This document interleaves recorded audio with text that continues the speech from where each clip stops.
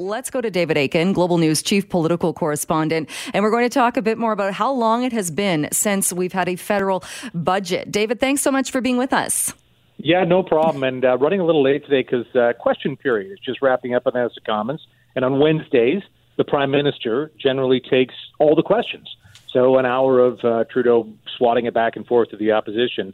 And, one of the issues that's come up over the last, few weeks, well, more than a few weeks, since we started spending billions and billions of dollars on our Canada's response to the pandemic, is some sort of plan to return us to normalcy. We're in an emergency. I think everybody knows extraordinary spending is required. But there are people who lend Canada money, for example, who do want to see some sort of commitment to the good fiscal reputation that Canada has earned since, let's say, the mid-'90s when the Martin Chrétien government wrestled the budget. And so I asked we haven't had a budget this year. We haven't had a budget in this fiscal year. We haven't had a budget since the last federal election, if you can believe that. It's been a long time since we had a budget. So I asked the researchers at the Library of Parliament to crunch some numbers, look back since 1867, find out what's the longest we've ever had without a budget.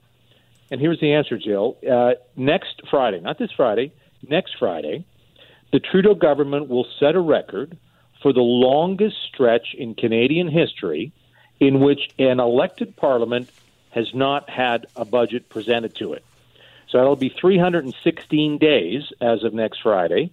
That eclipses a record set by the Chrétien government, believe it or not, back in 2001, of Parliament not having a budget. It'll be sometime towards the new year when the Trudeau government will set the all-time record in between budgets, because we have not had a budget since March 2019. Budgets, as I know you know, are important documents for a government to say, okay, here's our economic plan, here's our fiscal plan, here's where we think we're at, here's where we think we're going. And they provide a good tool, an excellent tool, an indispensable tool for parliamentarians, for Canadians to say, okay, well, we've had a pandemic and you want to spend X billions of dollars on this? Good, let's look at that in the context of your overall spending and taxation plan. And again, we're about to hit a record for Parliament not having a budget, believe it or not. And is there any indication on when we might have one? No. I've asked the current finance minister, Chrystia Freeland, a couple of times. And I've even tried to just say, do you think we should have a budget? Like, just tell me, is a budget important to you? And all Chrystia Freeland will say is, the throne speech talked about having a fiscal update. Of course, that's kind of ignoring the point. You can't really update something that doesn't exist because we don't have a budget for this year, so you can't update a non-existent budget.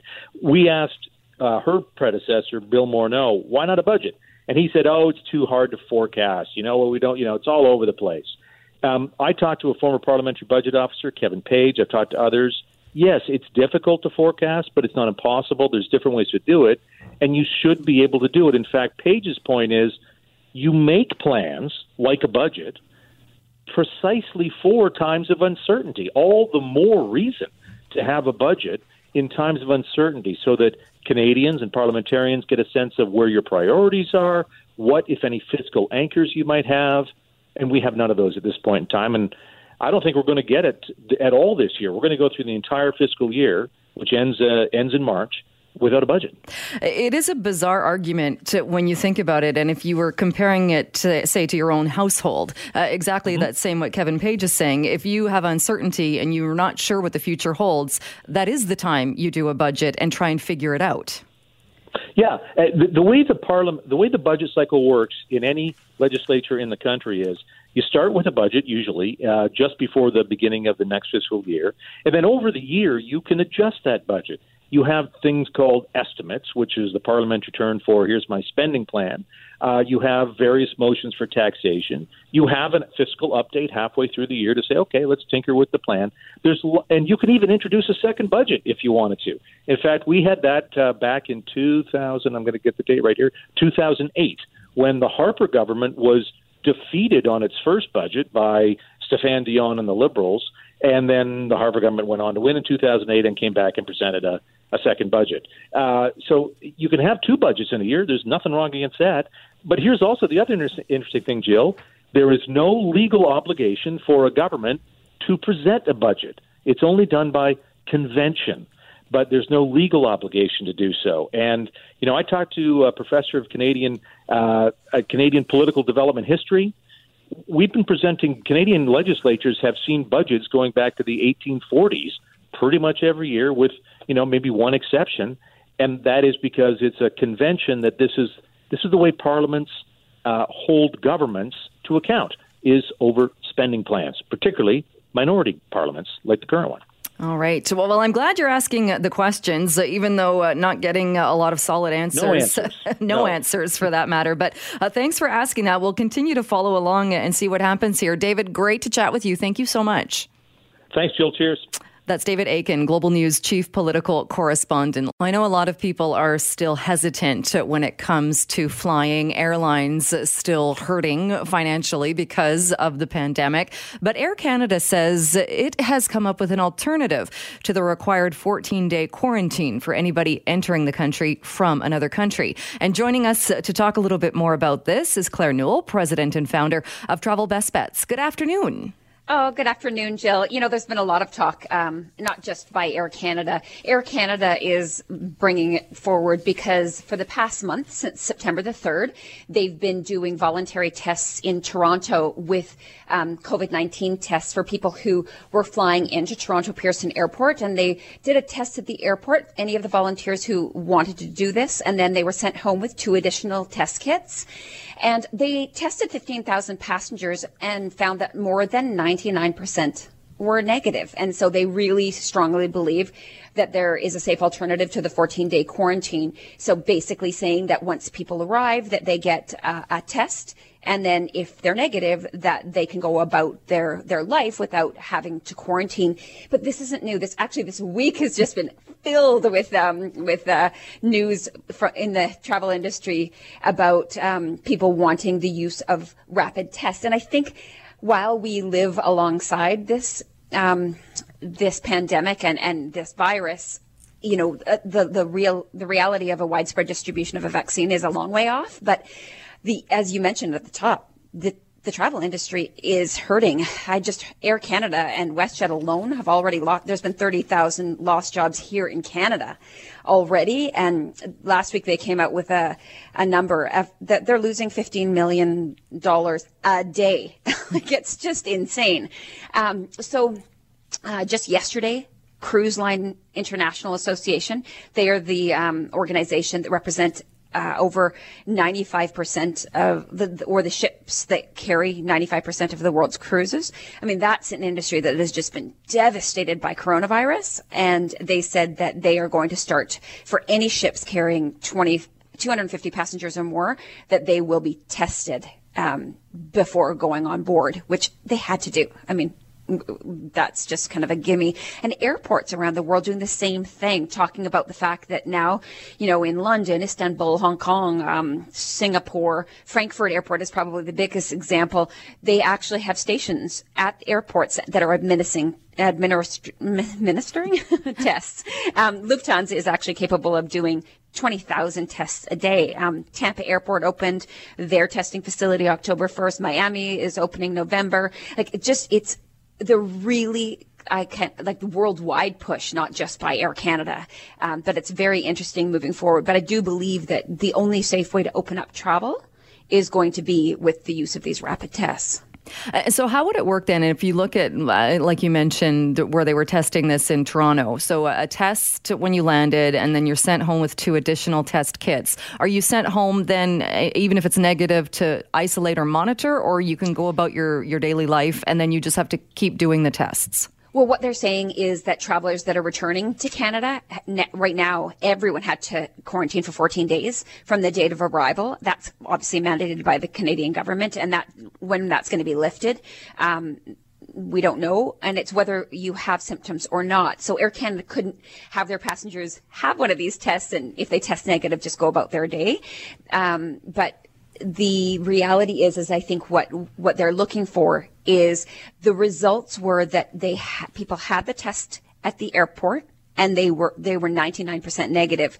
And then 2 follow-up tests also showed that they were negative. So they were just wanting to make sure that the results were incorrect from that first test, so that they could present this to the government that was accurate and science-based, saying that moving forward, look, we wouldn't have to take 3 tests once we got back. We would just do 1. And, I don't know whether the Canadian government will, or any governments will say, no 14-day quarantine. They might say 48 hours. And if you have a test result that comes back negative, then you're free to go about. So what's happening in the likes of, say, Germany, where the tests are so widely administered by Lufthansa at the Frankfurt airport and the Munich airport, you can actually get your test results. It comes literally within a couple of hours, and it comes in the form of a QR code sent to your phone. And then wherever you happen to be traveling, or if you're asked, you can then show that you have the negative test and then go about your travels. Which could be a huge game changer, really, when we're talking about going from exactly the required quarantine to having that negative test. That's right. The reality is, I think, that people now realize that it's community outbreaks that are really spreading this. Travel, you want to, of course, protect Canadian citizens, and you want to protect anywhere that you happen to be traveling. If you don't want to be spreading it through travel. But I think the use of these rapid tests, along with everything else, right? Wearing of your mask, social distancing, washing your hands frequently, wherever you happen to be going, I think is going to be the way forward, where people will feel, well, more confident. I mean, there's no question the public are skittish. They're worried about travel. They don't want to infect anybody. They don't want to pick it up when they're traveling. But I think a lot of people would like to be able to start to travel in a safe way. And this is what I think is the game changer moving forward. There's been a lot of talk about this. The problem, though, Jill, is that what we're seeing, an example of this would be Hawaii. We have been told that Hawaii is opening up as of October 15th, and that if you show a negative COVID-19 test, that you will be allowed to forego the quarantine. Has to be within 72 hours of you actually arriving in Hawaii. But for Canadians, there's no test that's administered here in Canada yet that is approved by the Hawaiian government. So making sure that there is a standardized list around the world of tests that are acceptable is going to be the next key, because, we're still trying to get the answers. There's airlines that are now offering that test for anyone holding a ticket to Hawaii in the U.S., like Seattle. Alaska Airlines is testing people in Seattle. American Airlines in Dallas, United in San Francisco. We're just trying to still get the answer, and it's tough to get whether Canadians can then fly to the U.S. where they don't need to quarantine, get that test, and then continue on to Hawaii. But that's the problem, is just getting something that's consistent worldwide that is acceptable. And it would still be the scenario, too, that even if you did that, went to Hawaii, had some semblance of a normal vacation, you would still have to do the 14-day quarantine when you got back. You've got it. Until a test can be administered to forego that, the Canadian government, I don't think, is going to change anything. They haven't changed a thing since March in the way of anything with borders. And so, other parts of the world have slowly and safely opened up. But obviously they want to get it right. So right now, everyone who comes back into Canada from travel from anywhere has to quarantine for 14 days. And we have very strict rules on who can even come in. It's still only, family, students, essential workers. There's just a very, very small list. And as far as you know, have you heard, I know we get the updates on the CDC website that shows the domestic flights and the international flights that have had COVID cases. But as far as you know, have we heard of any transmission? No, not to my knowledge. They are very open about how many cases they have, like from exposure point of view, but there have been no cases so far that have been reported of transmission. And I think it's because of the unique environment. You've got everybody sitting. There's very little movement or touching of surfaces. They're handing out sanitizing wipes, and everyone's wearing a mask. So it's very, very restricted, and it has been for a long time. WestJet, I did see some numbers that they had. I think they were like almost 17,000 flights and only 200 cases of exposure with 0 cases of transmission on board. All right. Well, we'll see what happens next and if there is any changing to the rules. Claire, thank you so much for joining us. Always good to talk with you.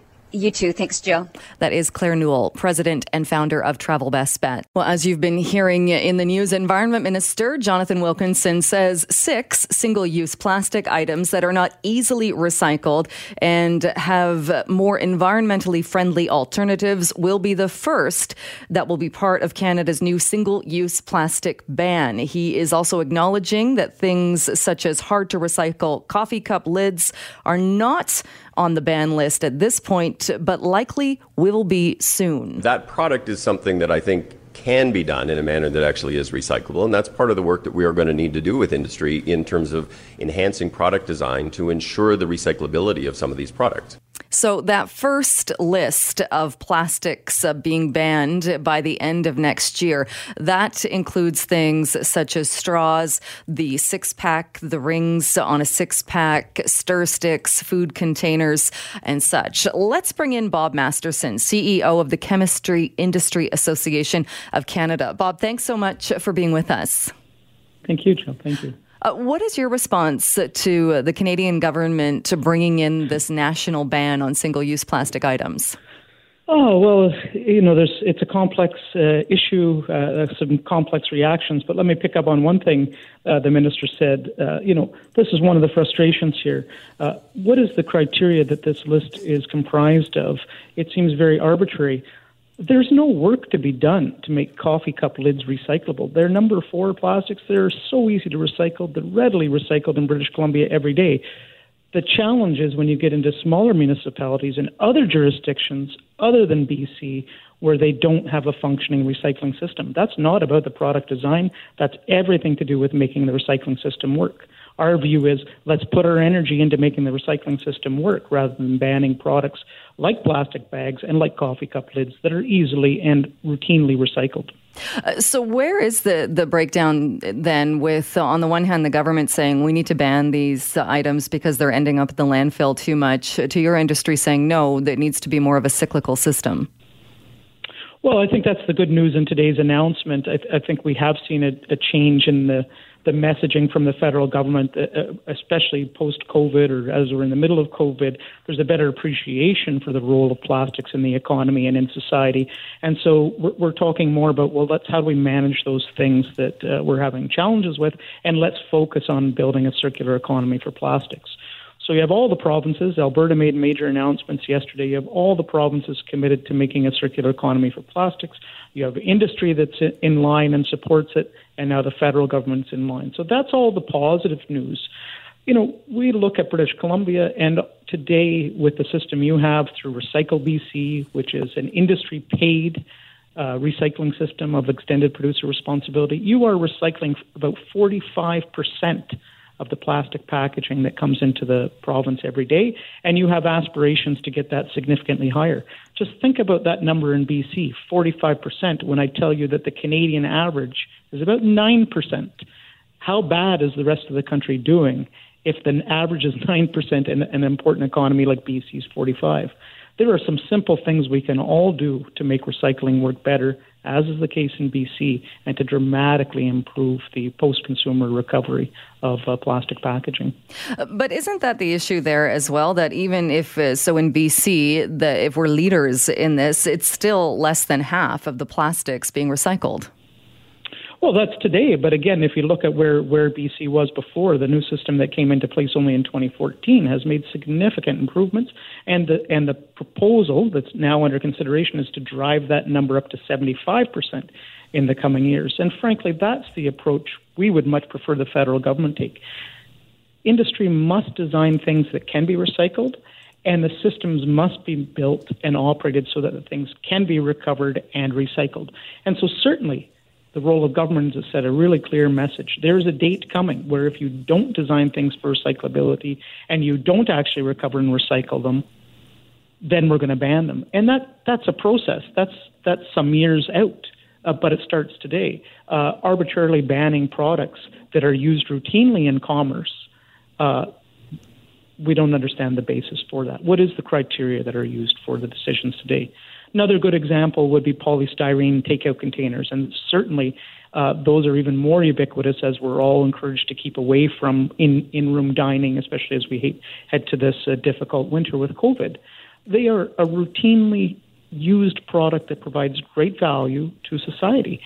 The same federal government that wants to ban those today has been investing in companies to help them build the technologies that can recycle those more efficiently at a lower cost. They can be recycled today. They are recycled in British Columbia. You can put your food containers back into the system. But it is they were correct. It is a costly, difficult to recycle material, but it can be done. And the goal is to make it easier and less costly to recycle, not to ban the material that Canadians need every day. What about the issue of plastic shopping bags? Because those seem to have become the symbol of plastic items that we've had different cities try and ban them, municipalities try and ban them. We've seen court cases with the Plastic Bag Association going to court to keep them. Yeah, well, yes, it's true. And we've also seen a significant uptake in plastic bags through COVID. Can you bring your own bag or do you use what's in the store? Some of us that have become accustomed to using the plastic bags have also been really frustrated by the lack of functionality of paper bags. Are they a true substitute? Not clear. Here's the thing, though. The European Union did ban plastic bags, but that's the European Union. Every one of the individual nation states, every 28 of them, has a different definition of what a plastic bag is. And we see the same thing across Canada. So even when you have a municipality like Montreal that says we've banned plastic bags, they've actually only banned a plastic bag of a certain thickness. If it's thick enough, it can be used many times over and meet consumer needs while keeping those small, flimsy ones that blow around in the environment out of commerce. So, we don't know where the federal government's going with this, and we would encourage them to look at examples like the city of Montreal that has got the right balance on this. But at this point, we don't know where they will take it. So do you think it is something that should be a national rule, or is it something that should be left up to municipalities and cities? Well, I would say it shouldn't be a national rule if it's done on an arbitrary basis without strong scientific basis. We don't want the government banning things just because they think it's a good idea. We want it to be done because there's a good basis. And our view is they haven't met that test in this example. Should the government set regulations on the requirement for products to be designed to be recycled? Yes. Should the federal government work with the provinces and ensure that we have a coast-to-coast system like in the province of British Columbia where industry pays for the packaging it puts into the economy? Absolutely yes.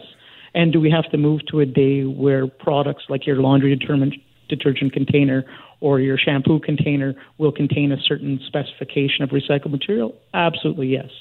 We agree with all those things, but we do take issue with the arbitrary nature of how the government is going about these bans. All right. The minister himself said you're talking about less than 1% of the flow of plastic materials. So if the problem is plastic waste broadly, what do we get out of addressing in this arbitrary manner less than 1%? And I would also add, make no mistake, people like to beat up on big business and, the big plastic producers. This will represent less than 1% of their market share. It's not going to harm them, but there are 1,800 small plastic companies in Canada, many of them around Vancouver, many of them family-owned, all with less than 100 employees. Some of them, if what they make are plastic bags or straws, they've been given notice today that they're likely to be out of business in a year. So we're in an economic crisis. People have a mental health challenge with COVID, and the government is telling those workers, get ready, you're going to be out of a job. And we've asked the government, as they prepared for this announcement for almost 2 years now, be sure to talk about what you're going to do to help transition those workers who are no longer going to have a job. And we've heard nothing about that today. And we do hope in the weeks and months to come that the government will also focus on what they plan to do to help with the transition of those workers. All right. Bob Masterson, we'll leave it there for today. Thank you so much, though, for joining us. Appreciate your time. We thank you.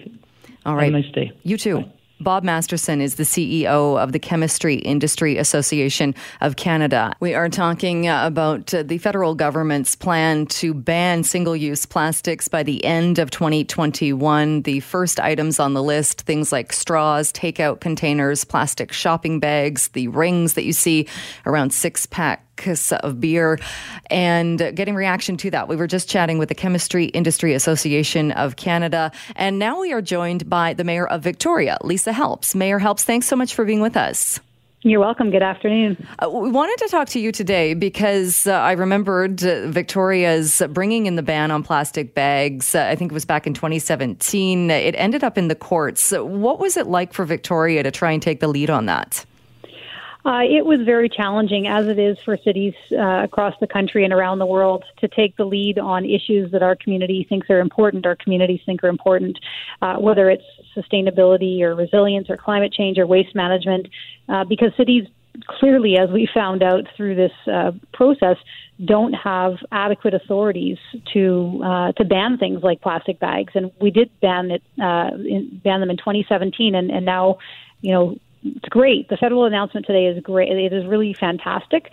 But we were 4 years ahead. And so what happens when cities are 4 years ahead of senior levels of government but don't have the authority to do the right thing? Where is the bag ban now as far as in Victoria? Well, thankfully, just before they called an election, the provincial government gave us permission to enact our bylaw along with 4 other municipalities in British Columbia. So now our bylaw will come back into effect. Again, having to get provincial permission to do something that is just common sense, particularly as we're facing a climate crisis and a waste is part of that, was a bit frustrating, to be sure. So our bylaw is back after, making its way through the court system. So it must have been, a lot of time and money spent fighting this. Time and energy. We've got a very, very good in-house solicitor, so we didn't have to pay for legal expenses other than the incidental ones that come with any court action. But more than that, we in Victoria alone have 1 million plastic bags going into the landfill every year, 1 million. And so with all this dilly-dallying and back and forth with the courts and waiting for senior levels of government, the biggest impact is waste. The biggest impact are plastic bags ending up not only in our landfill, but in our oceans. That's not okay. And so, the federal government's announcement today is great. 2021 is next year, but hopefully these kinds of changes won't take so long in the future. What do you say to industry that makes the argument that even the list of 6 items that was announced today is about 1% of the plastics that are produced, and that we should be looking more at cyclical recycling rather than banning things that people use every day? What I would say to the industry is industry's job is to innovate. Governments regulate and industry responds. There are a multitude of, and I'm not a chemist, but from the little research that I've done, there are, items that can be made of things that are biodegradable, truly biodegradable, that return back to the earth. So, industry is going to need to innovate in response to these regulations. And with innovation comes new jobs, comes new technology. So I would say to industry, let's, seize this as an opportunity to respond to the government's very solid regulations. And I would say if it's 1% of the plastic waste stream, then this is the tip of the iceberg. As more things are phased out, industry is going to be able to respond, be innovative, create jobs, and come up with solutions for the 21st century, because that's where we're at. But couldn't part of the innovation be recycling the plastics that are being produced, or do you think it needs to be going in that other direction, making things that are biodegradable? Just going back to elementary school, the hierarchy is reduce, reuse, recycle. So that's the answer. We need to reduce the production of single-use plastics and plastics altogether, because that still is part of the extractive industry. We need to reduce and then reuse and then recycle. And I think the federal government's announcement today is pointing us in that new direction.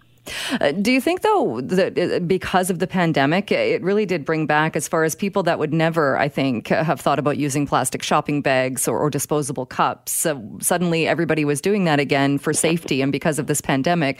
Does it show that we're ready to throw those, the reduce, reuse, recycle rules away? I think we have to. The pandemic is one form of disruption, and it's been very disruptive, and it still continues to be very disruptive to many people. The unknown disruption that's going to come from climate change is going to be much, much, much worse than what we're experiencing right now. So we have no choice but to adapt. And again, I have so much confidence in the private sector, in the innovation sector, to come up with solutions that are going to be pandemic friendly and not single use. What does that look like? We don't know right now, and that's why we're going to, rely on innovation in the private sector to develop and determine some of those things. And one final question. What did you learn, or were you surprised at all by the power of industry when trying to do something which seems, if the people want it seems like it should be a pretty simple thing to ban a plastic bag? Well, before we put the bylaw in place, I'm not sure that there was any such thing as the Plastic Bag Association of Canada. I could be wrong, but industry certainly got organized. And I think, I have got so much time and respect for private industry because they're the job creators. They're the ones that are going to really create the future we need. And so, it was hard to kind of quote unquote fight big industry. But now it's time to turn that page and get on the same page going forward with what the federal government's told us all today, industry and local government alike. All right, Mayor Helps, we'll leave it there. Thank you so much for your time. You're welcome. Have a good afternoon. That is Lisa Helps, the Mayor of Victoria. Shifting gears a little bit right now, talking about the blueberry industry in this province. We grow a lot of blueberries in BC, and a lot of those berries are exported. But there are some concerns about the industry. And joining me to talk a bit more about that is Anju Gill, Executive Director of the BC Blueberry Council. Thank you so much for being with us. Thank you, Jill. What are the concerns right now when it comes to tariffs and possible tariffs for the industry? It's actually really too early to say exactly what that could look like. But I think the main concern is just the global safeguard investigation that's being headed by the USITC. So just preparing to defend the BC industry, not only BC industry. In fact, it's a Canadian case that involves not only Canada but obviously all the importing countries into the U.S. And how big of a client or a customer is the United States when it comes to exporting blueberries from Canada? We've actually had a very close working relationship with the BC, U.S. industry. We're a founding member of the North American Blueberry Council and work very closely with the industry in terms of research, promotions, and just the overall development of the industry. In terms of trade, out of the production, about 70% is exported, and majority of that 70%, I would say anywhere between 65 to 68%, it goes to the U.S. So it is an important market for us, but it's somewhat mutually beneficial because we also import blueberries from the U.S. And so with the International Trade Commission investigation, then, like you said, too early to say at this point, but that's got to be causing concerns for the growers, just the fact that it's being discussed. I think in terms of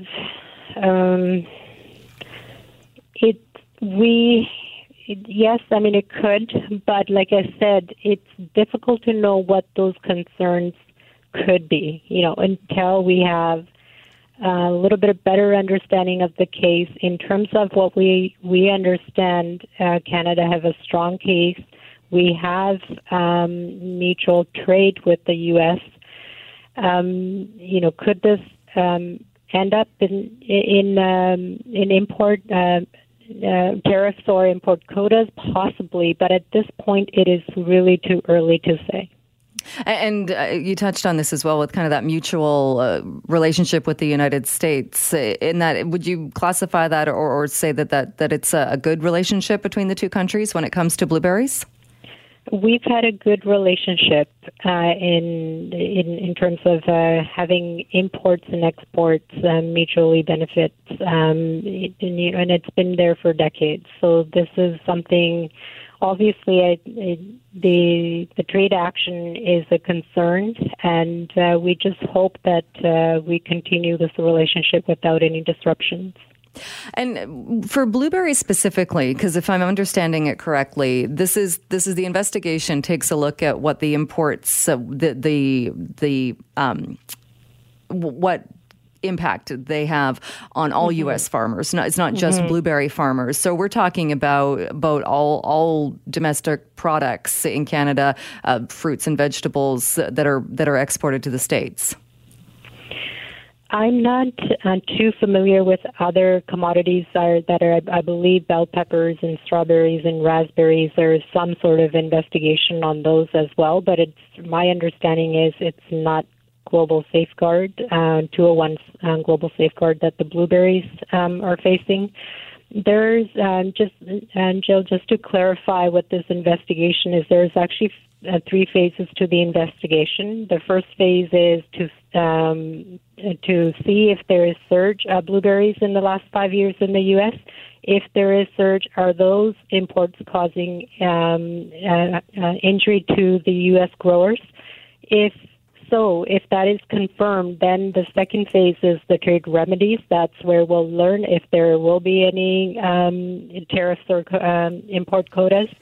The third phase is where the recommendations go to the U.S. President, working with the USTR and the Commerce Department.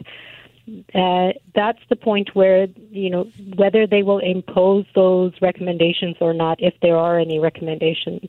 Right. So it does seem, that we're kind of looking at this worst case scenario when really that's we're nowhere near kind of the decision at this point. Exactly. Yes. Is there concern, though? I would imagine that if we did see that happen, it would result in higher prices. It could happen. I mean, that higher prices, I would think the impact would be on the U.S. consumer. With the imports, there will be some adjustment within the supply chain. Could that impact the consumer in terms of prices? Possibly. But we just have to wait and see. All right. Anju Gill, we'll leave it there for today. Thank you so much for joining us. Thank you. Anju Gill is the Executive Director of the BC Blueberry Council. Well, I know a lot of people are looking forward to the upcoming Thanksgiving Day weekend, even though during COVID-19, for a lot of people, it looks different if there's going to be any celebration at all. There is another holiday, though, that you might not even know about. Granted, it's kind of one of those made-up holidays, but I think it's going to get a pretty good amount of buy-in. Today is Canadian Beer Day. And to talk more about that, we are joined by our show contributor, Jawn Jang. Good afternoon, Jill, and if you'll pardon me for just a moment here.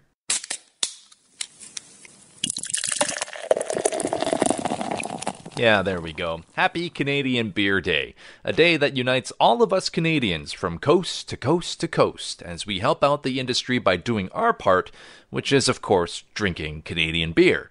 But as you can expect, things are different this year with COVID-19, so I spoke with Dana Miller, she's the Director of Communications and Engagement with Beer Canada, on how things have changed here in 2020.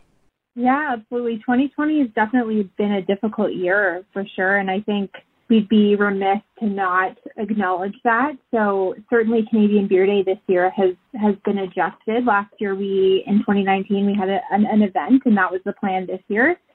So, this year we're really needing the participation of the, general public to ensure the Canadian beer industry and the people and business connected to it. So the farmers, maltsters, bottle manufacturers, drivers, warehouse workers, servers, and restaurant owners are recognized for their really hard work and for the great industry and their contributions to our economy.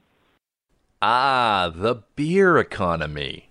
Arguably the best economy. So I asked Dana, in terms of economic impact, just how much are we talking about here in dollars and cents?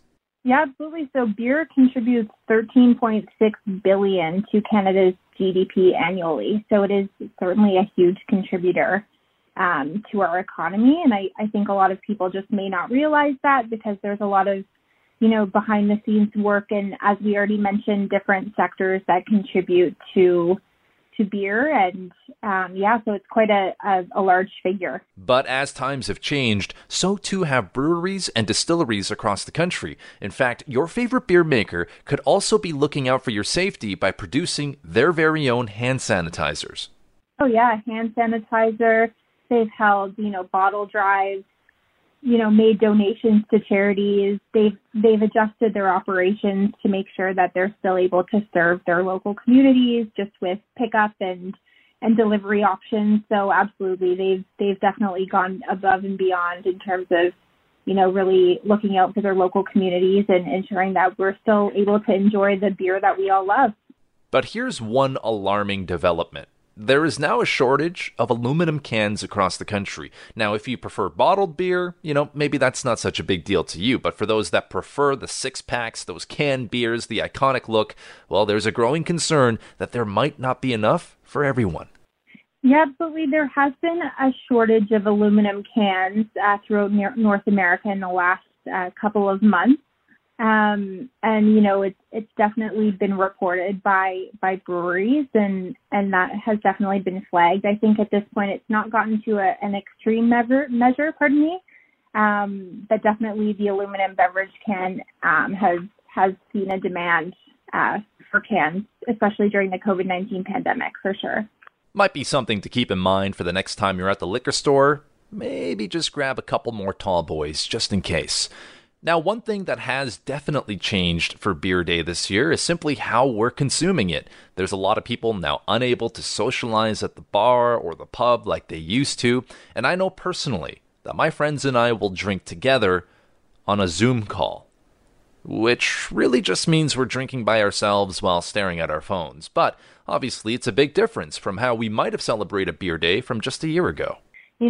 I've definitely, I see pictures, sent to me and just being shared online of people, sitting in their backyard, but they're like 20 feet apart, making sure that everyone's safe. And same thing, like on FaceTime or on Zoom, just enjoying a cold beer, or if you're, with your immediate family, or like kind of what we mentioned before, just going to go quickly pick something up to enjoy at home. So it's definitely shifted over the past few months, but we hope that everyone still enjoys today and enjoys Canadian Beer Day and supports, their favorite brewery, their favorite beer brand, and just, hops over to their local brewery or retailer to support the industry. Well, look at that. Doing your part in helping out the industry today is as easy as cracking open a cold one. But always remember, drink responsibly and make good choices. And John, you were talking about drinking on Zoom. I think that's become a habit or perhaps a pastime for people. There's also an online beer festival happening. Yeah, that's right. Well, today is Canadian Beer Day, right? That's what we talked about. So in the North Shore, they have the Enjoy Craft Beer Festival going online as a result of COVID-19. You can check in at 5 o'clock tonight through their website. That's enjoycraft.ca. And they'll be showing a short video featuring the breweries and the brewmasters who actually made the beers for the festival tonight. And one more thing, if you go to that website, you can actually buy a beer box. It comes with 9 different craft beers that will be delivered to you. And proceeds from that sale actually go towards supporting the St. John Ambulance of British Columbia. So you're helping out 2 different industries at once. Nice. I always get the advent calendar of the beer calendar. Oh, yeah. I'm hoping they're doing that again this year. I can't see why they wouldn't do that because of COVID, but it's changed so many things. What about Canadian Beer Awards? Are these a thing?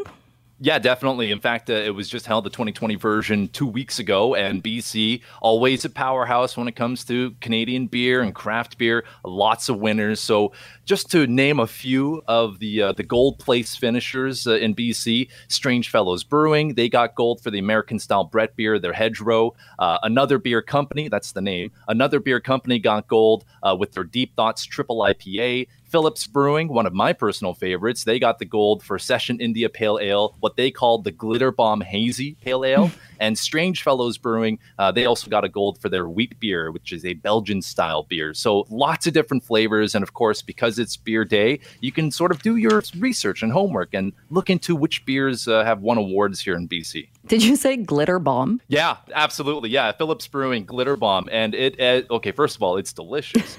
But the outside, like the decoration on the can itself, it's got so much like vibrant color. There's, of course, purple. There's a bit of green. There's some white. There's some silver. When you look at it, it looks like a glitter bomb, and it tastes like one too, which I don't even know if that makes sense, but that's the way they are marketing it. Interesting. I did see, because of course all the pumpkin ales are out right now too. Right. I saw one the other day that I think it was called the pumpkin milkshake ale, Oh my. which I couldn't tell if I thought it sounded really good or not. It could go either way. You know what, Jill? For science, I will get us two, and you and I, we can experiment on that one together. All right. All in the name of science, of course. Exactly. Yes. All right. Thanks, John. We'll talk to you tomorrow. You got it. Thank you, Jill. That is our show contributor, Jawn Jang.